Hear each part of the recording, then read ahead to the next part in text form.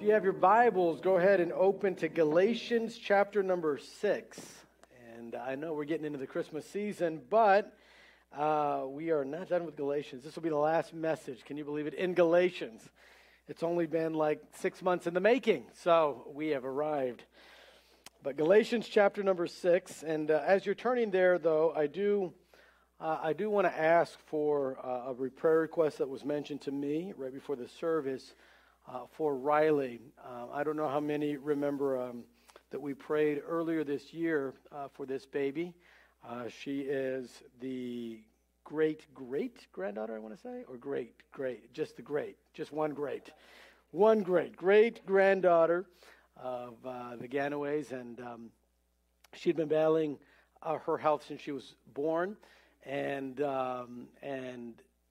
for a little while it looked like she was doing really well, and so they had sent her back home from the hospital, and she was doing great for a few months there, but this past week she got pneumonia, and so she's fighting that, and the doctors are giving the baby medicine because she can't cough, she can't get any of her lungs to, of course, shoot that out on her own, and so they're working on her, and so I just want to take a moment, if we could, this morning to pray for her, and as I said, I would ask for you to be praying throughout the week for Riley and her parents as they go through this together as a family, that God would put his hand of healing on the baby, and if God so chooses, then Riley can be just fine.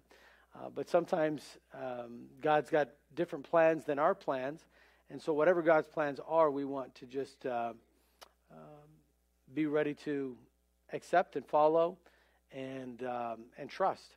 And our faith really is not tested in the good times of life. Our faith is tested in the tragedies and difficulties of life, the difficult circumstances. And so we certainly want to pray for Riley and her health, but we also want to pray for her parents and the Ganoways' faith during this time. So let's take a moment before we jump into our study this morning to pray. Father, I ask as we come before you this morning for a prayer request that we've asked before. We pray for Riley this morning. Father, you know the complications with her health that she is facing today. Father, you've been so good in her life as to allow her to overcome other health issues that she's had in her short life, and Father, you've allowed her to get to a point where she didn't have to be in the hospital anymore. She could go home and just enjoying some of the beauties and wonders of life itself. But Father, you've allowed this pneumonia to come into her body, and so Father, we pray that you'd put your hand of healing on her. Pray that your presence would be with her. We claim the promise of your word that says, I will never leave thee nor forsake thee. Your word promises that the kingdom of heaven is for the children of this world. And Father, we pray that you would be with Riley in a special way.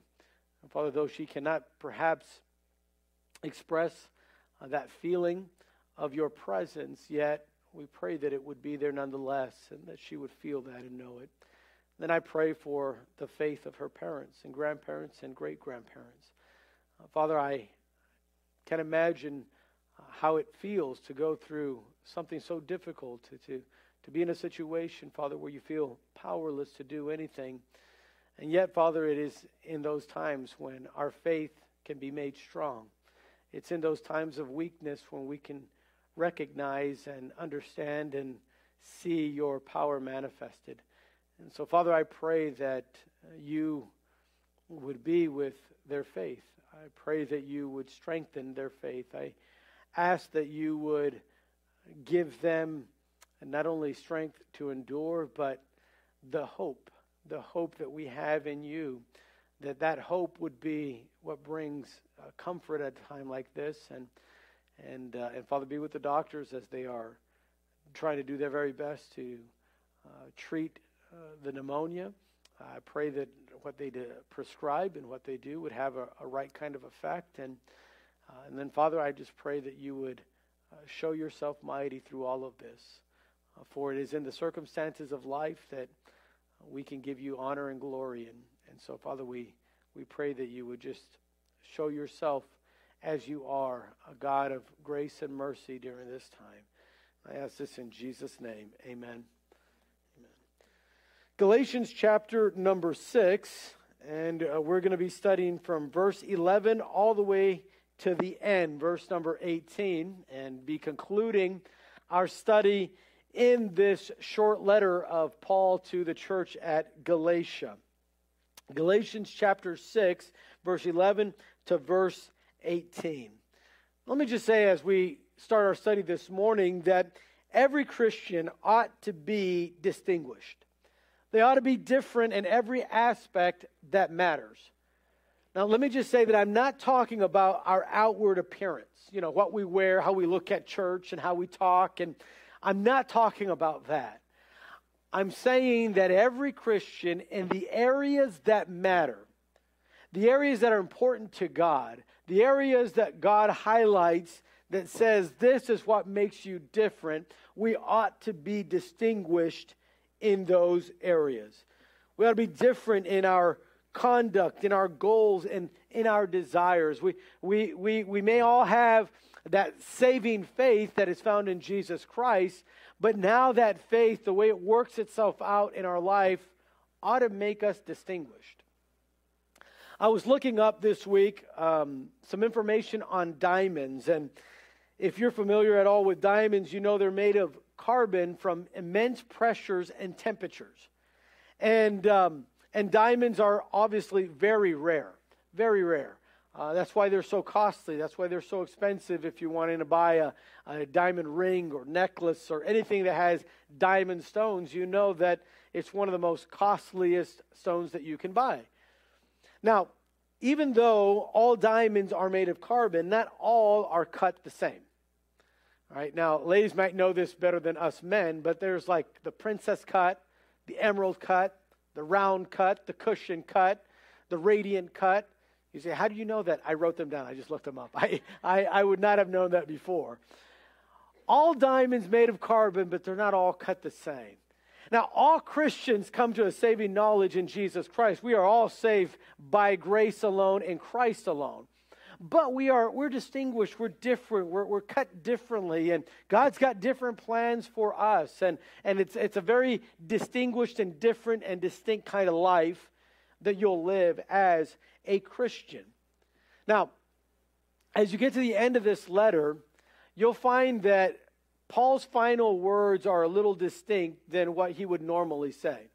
If you read the letter to the Philippians or the letter to the Romans, you'll find that in the last couple of chapters, Paul's usually saying hi to different people, different leaders or pastors in the church, and he's giving them the salutations and just kind of letting them know how much he misses them and how much he loves them. But here in this letter to the church of Galatia, he doesn't do that at all. It's very different. It's almost an abrupt end to the letter. He just gives a concluding message and then puts it in their hands and says, listen, I've shared what God has laid on my heart to share with you. And there you go. Notice what he writes. I want you to see. He writes this, verse 11, Galatians 6, verse 11. Ye see, how large a letter I have written unto you with mine own hand. As many as desire to make a fair show in the flesh, they constrain you to be circumcised, only lest they should suffer persecution for the cross of Christ. For neither they themselves who are circumcised keep the law, but desire to have you circumcised, that they may glory in your flesh. But God forbid that I should glory, save in the cross of our Lord Jesus Christ, by whom the world is crucified unto me, and I unto the world. For in Christ Jesus neither circumcision availeth anything, nor uncircumcision, but a new creature. As many as walk according to this rule, peace be on them, and mercy upon the Israel of God. From henceforth let no man trouble me, for I bear in my body the marks of the Lord Jesus. Brethren, the grace of our Lord Jesus Christ be with your spirit. Amen. a quick conclusion to this letter. 6 verses here that he leaves, or 7, with a specific message. Message kind of summarizing what he's already said, but then also a challenge to those in Galatia to live now what has been shared with them. To live a Spirit-filled life. And I love that in verse number 11, before he gives that concluding message, he gives this verse that is, it's a verse where he's pointing out something. He's trying to say, look how important what I'm about to tell you is. When you see the phrase, excuse me, when you see the phrase, you see how large a letter, he's not talking about how many chapters or a long letter that he's written. Most scholars believe that a better translation might be how large letters I'm writing to you, like all caps. He's kind of saying, and whenever you see something in all caps, usually it's because it's important, right? If it says "do not enter" a sign, it's usually all in capital letters. Or poison, they'll put it all in capital letters. And capital letters is to show the reader this is important. What I'm about to say, look, this label and this message is very important. And Paul says that on the concluding of this letter, he says, I've written this and I want you to see it. And there are 3 distinguishing characteristics that he kind of shares in this last message. Number 1, he's going to share a warning. Number 2, he's going to share about a walk. And number 3, he's going to share a wish that he has. All right, a warning, a walk, and a wish. So let's study that really quick. Number 1, let's notice the warning that he starts with in verse number 12. He kind of summarizes in this verse the truth that he's been sharing with the Galatians. And number 1, it's this: don't fall for religious pridefulness.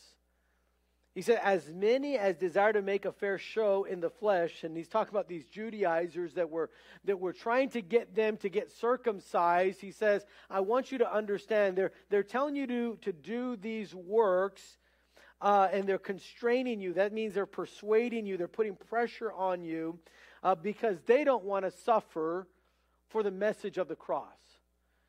They don't want to suffer for what they think is foolishness. They want you to follow after this religious practices, this religious good works. He's saying that they're pressuring you to do that, and he's saying do not fall for that.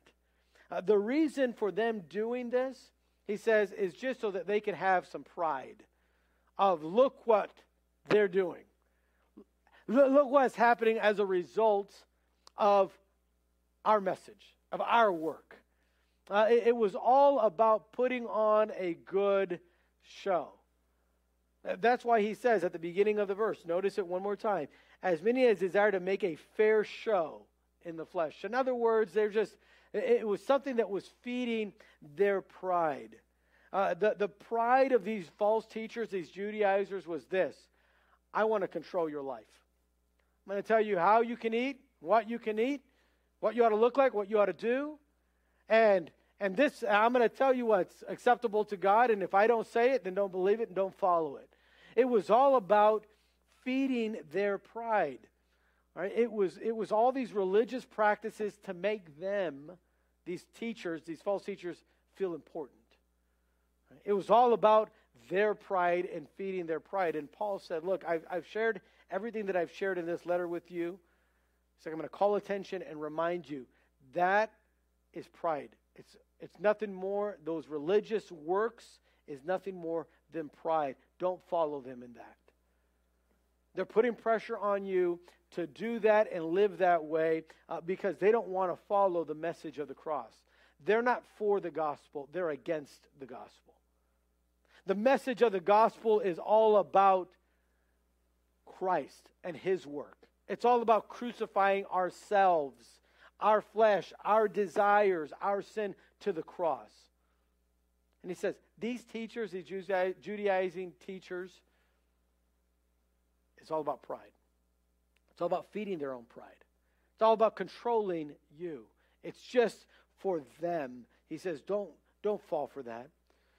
In a similar situation, he writes to the church at Corinth, and I put this in your notes, 2 Corinthians chapter 10, verse 12. Oh, don't worry. We wouldn't dare say that we are as wonderful as these other men who tell you, and he's being a little sarcastic when he writes this, how important they are. But they are only comparing themselves with each other, using themselves as the standard of measurement. How ignorant. Paul said, this is nothing new. At the church of Corinth, many were doing the same thing, comparing themselves among themselves. And Paul says, that's not wise. That's not the Christian life. So he tells the church at Galatia, listen, I'm going to write this in all caps. Those that are telling you that you need to be circumcised and putting this pressure, that you got to do all these good works so God will be pleased with you, it's nothing more than for them to feed their pride. They just want to control your life. They have nothing to do with the gospel. It's nothing to do with the message that God has for you of Him coming and dying. It has nothing to do with that. So flee from that. Secondly, in his warning, in verse number 13, he says, don't fall for religious hypocrisy. So first of all, pride. Excuse me. First of all, it's pride. Secondly, it's the hypocrisy. He says in verse 13, for neither they themselves who are circumcised keep the law, but desire to have you circumcised. Why? That they may glory in your flesh. The hypocrisy of what they were teaching and what they're pressuring the church at Galatia to do, one was to feed their pride, and two, they were nothing more than hypocrites in what they said. You know, if somebody is wrong, but at least they believe it and they act upon it, you can have a certain amount of respect for it. Right? I can have a certain amount of respect for that Muslim man that gets on his prayer rug and prays towards Mecca. I think he's totally wrong. According to the Bible, that's not how you find forgiveness, and that's not who God is, and that's not a true God. Allah is not a true God. But I have at least some respect that they believe it enough to actually practice it in their life. Paul was saying, look at these Judaizers, they're asking you to do something they're not even doing in their life. They're very prideful. They're feeding their pride with what they're teaching you. And you can see the hypocrisy clearly in their life. You notice that what they're saying is not what they're living. They're talking about, well, listen, if you want to be a part of the true Israel and the true promised people of God, then you've got to do these certain things and eat these certain things and have these certain works in your life. And Paul said, that's not what the gospel says. That's not what Jesus taught. Avoid that hypocrisy. Be careful. There's a warning that Paul says. Listen, I'm telling you one more time. He's saying, be careful with the pride that comes with a religious life. Be careful with the hypocrisy that comes out with that religious life. Secondly, he talks about a walk. A walk. When you get to verse number 14, he says, but God forbid that I should glory. Paul said, listen, I'm not sharing this to feed my pride. Notice I'm not sharing with you something that I'm not doing in my life. He says, God forbid I should glory, save in the cross of our Lord Jesus Christ, by whom the world is crucified unto me, and I unto the world. Paul is concluding with this to encourage the Galatian Christians to walk in a way that defines them rightly. To walk in a spirit-filled manner. Now, how is that manifested in itself? How does someone do that? How do you walk in that way? Well, Paul shares that in verse 14, 15, and 16. Number one, he says, in the light of the cross. He said, I can tell you, here's why I can tell you that what I'm teaching you isn't for my pride. Because I'm teaching you about someone else's work, not my work. And number two, I'm teaching you something that I've lived. Something that I've not only proclaimed, but something that I practice in my life. And that is living in the light of the message of the cross. You see, Paul reminds the Galatian church that their lives should be marked or distinguished by the cross. Paul had lived by the cross as he came to a saving knowledge of Jesus. The cross became his response to the world and the world's response to him. Notice, I love the way he describes it. Just, you can underline this in the Bible if you want. But it says, by whom the world is crucified unto me, and I unto the world. How did he glory in the cross? By applying and living in the light of the cross. His response to the world. See, when worldliness, temptation came into his life, and hey, you ought to live this way. Yeah, you ought to live for money. You ought to live for fame. You ought to live and make sure that people are always well beneath you. You're above them. The worldliness mindset, hey, it's all about what I can get for myself. Whoever ends the life with the most toys wins. Wrong. But worldliness will teach you that. And here's what Paul said. You know, when that temptation comes into my life, I have to say, I crucified that thinking. I don't live for that anymore. There was a time that I did live for that, when it was all about status. You know why he could warn them so much about the religious people that were feeding their pride? Because Paul lived that life. You know why he said the motive for why they're doing that is to feed their pride and so they can glory in what they're doing? He said, because that's what I used to do when I was them. See, Paul was a Pharisee. He used to be a Judaizer. He used to constrain. In fact, he used to take people to prison if they didn't follow what he was saying. And he said it was all about feeding my pride and my status. And I was nothing but a hypocrite, I found. He said, so then when the gospel came into my life, it changed everything. And now I'm living in the light of the cross. So worldliness comes in, I say, I've crucified that.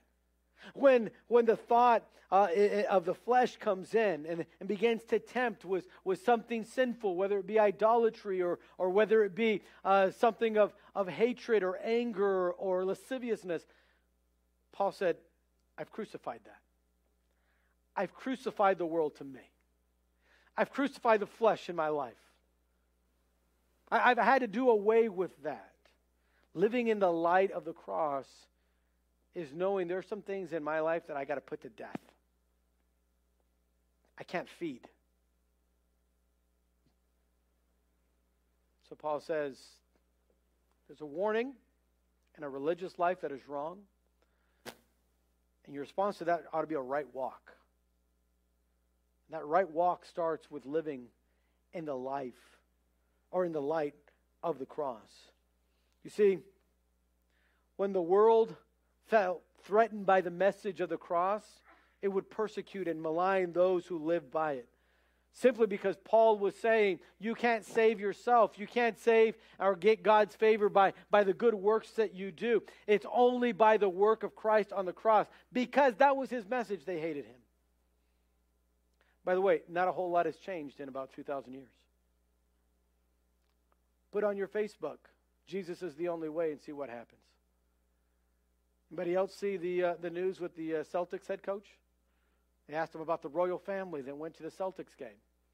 And he said, Mary, Joseph, and Jesus? And they said, no, the Prince of Wales and his wife. He said, I don't know, I didn't see them. I'm only aware of one royal family.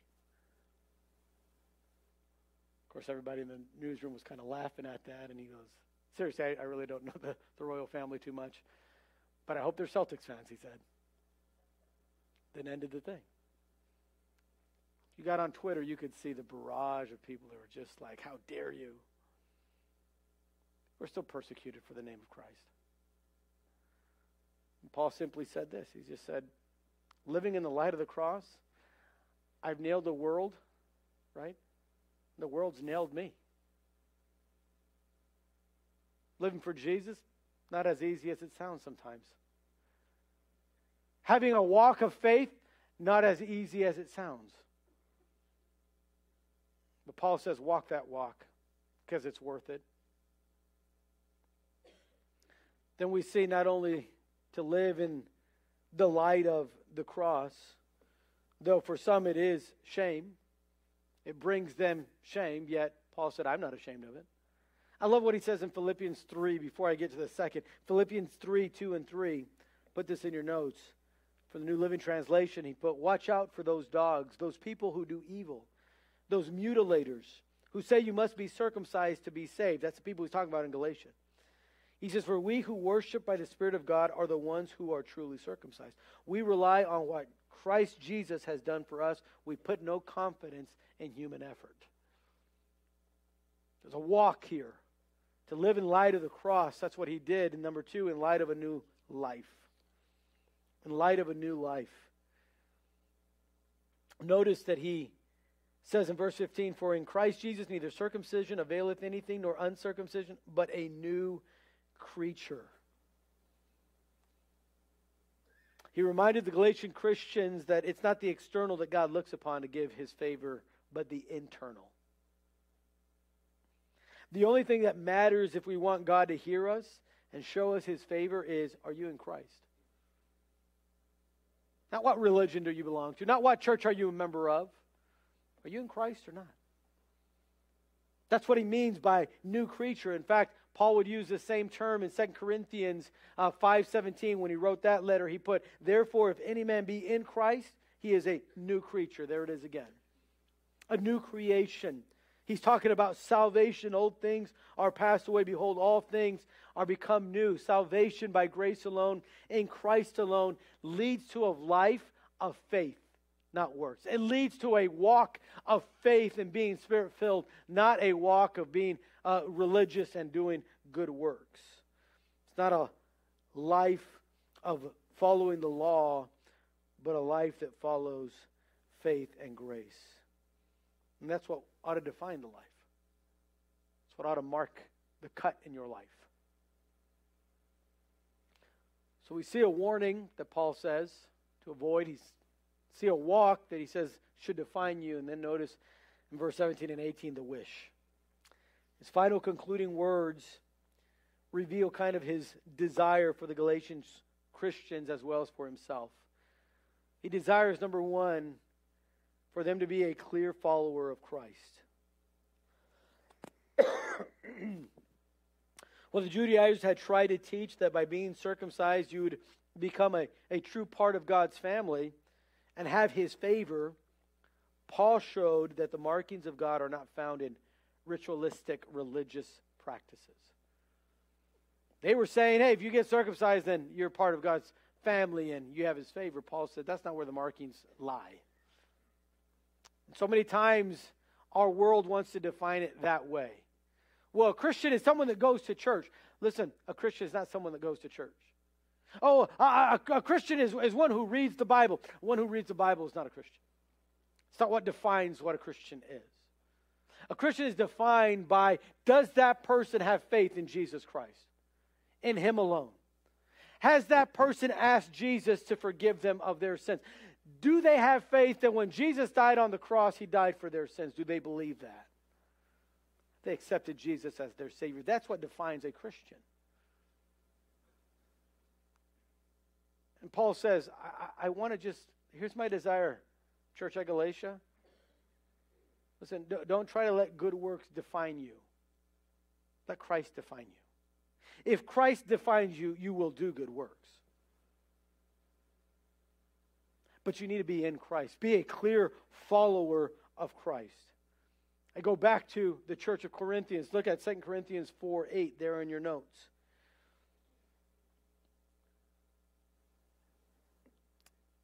Because just as in Galatia where Paul had been beaten for taking the gospel message to those there, Corinthians was much of the same in the city of Corinth. And notice what he says, and he writes, we are pressed on every side by troubles, but we are not crushed.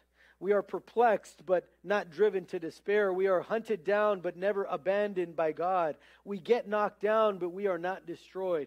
Through suffering, our bodies continue to share in the death of Jesus, so that the life of Jesus may also be seen in our bodies. That's why he says that. From henceforth let no man, verse 17, trouble me, for I bear in my body the marks of the Lord Jesus. Listen, we don't need to be arguing about, should you be circumcised or not? Should you do this or not? He said, listen, put those arguments away. The markings are here. They're in here. The markings are seen when you live in the light of the cross, as I have done. You might be persecuted for it, yes. people will see it. People will see the markings in you living a different kind of life, a new life. One that has different desires and goals. One that's not living the way that the world says, this is what living is all about. This is what success is. No. You know, the Bible has a definition for success, and it's very different from the world's. The world's definition many times of success is, hey, how many people you got working under you? You're a success.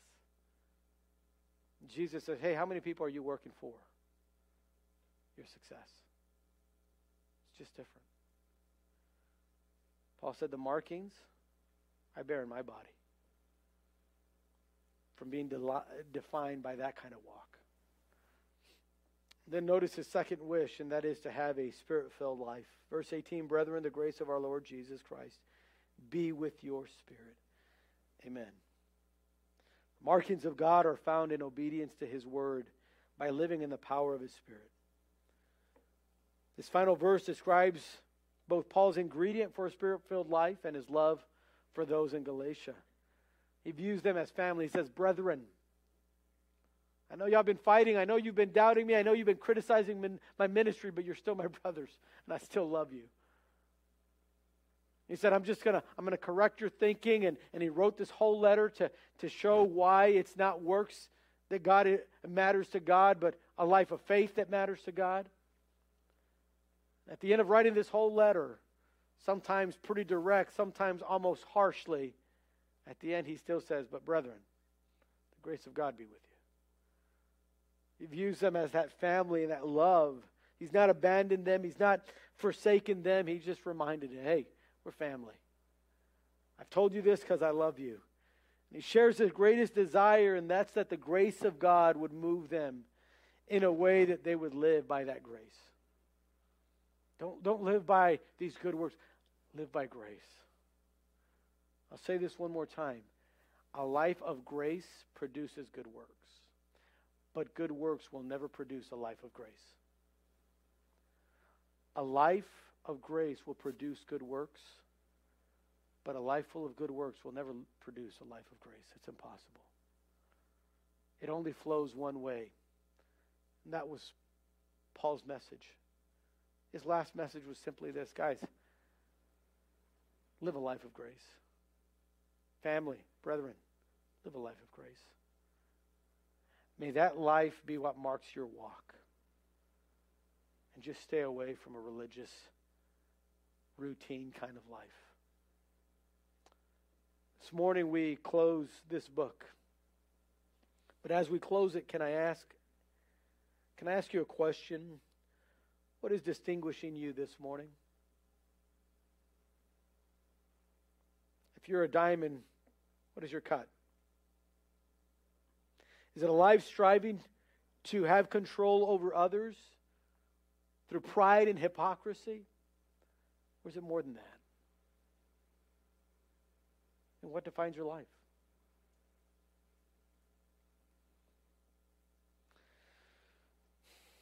Let me warn you this morning, as Paul warned those in Galatia. You don't find joy and peace that way.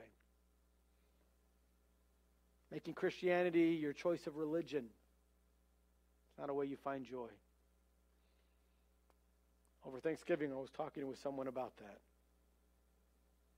Trying to help her understand. She was complaining about religion and the problems she sees, and I said, I'm with you on that.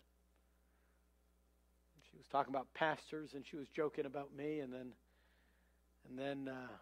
but she was saying, but seriously, some of these pastors, some of these churches, man, they just rob people blind. And I said, yeah, I agree with you. That's why you can't follow a religion, even if that religion is Christianity, because it's still religion. I said, what you need is a relationship, and the Bible talks about a relationship with God. Well, I think God's important in my life, but I don't think I have to go to church every Sunday to prove that. Hey, I don't think you have to either, but you make sure that you have a right relationship with God. Are you sure you have a relationship with God? By that time, she changed the subject, and we never got to talk about it again. I hope I have an opportunity to do that later down the road, but it's so important. She didn't know that what she was saying exactly what the Bible says. Yeah, you're right. Religion doesn't save anyone. But a relationship with Christ does. How about your walk? What defines your walk? Is it the cross? Because if it is, what did you crucify this week? Was there something that you needed to? Or how about this? How much were you crucified this week? How much was thrown at you, maybe at work, about what Christmas is all about? Okay. You know, sometimes for our faith, we're just going to have to endure that. Sometimes you're just going to get made fun of for being a pastor. Oh, well. Sometimes you get made fun of for just praying at lunch. Okay. That's the life of the cross. It's the life that is made new through Christ. It's just, it touches everything in every area. But is that what is defining you? What defines your walk? Or what is it that you're wishing? Paul said, brethren, I wish for the grace of God to fill you. I wish for you to have goals that reflect that grace. That means your goals are going to look different than the world's.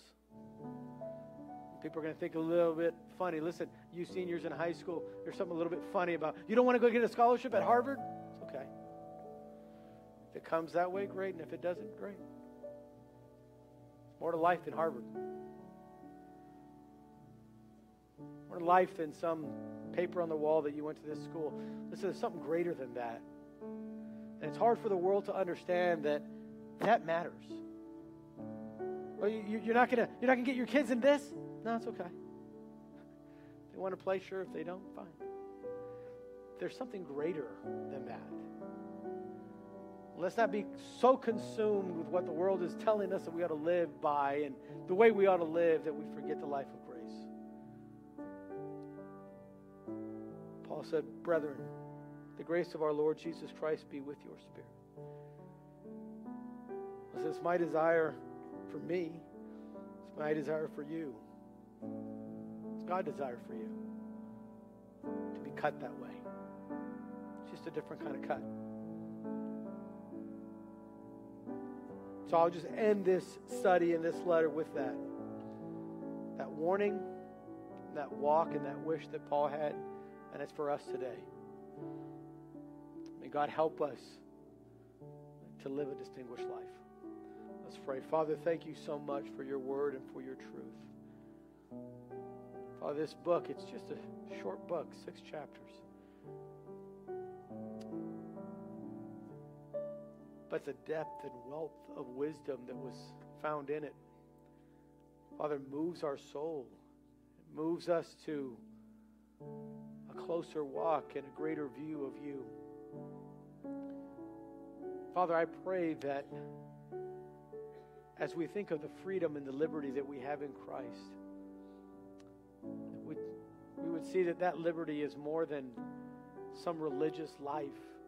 In fact, it has nothing to do with a religious life, but it has everything to do with a life that has a walk and a relationship with you that is real.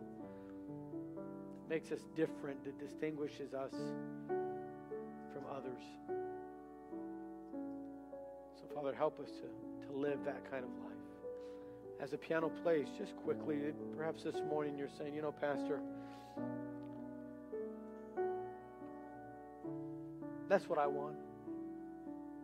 I want a walk that is real, and I just wanted a desire to live a life of grace and spirit-filled. And would you just pray for me? I want to apply some of this truth. I don't want to fall in the trap of just religion and routine in my church. I really want to live a life that is growing in my relationship with Christ. Would you just pray for me? Is there someone like that? Say, Pastor, just pray for me.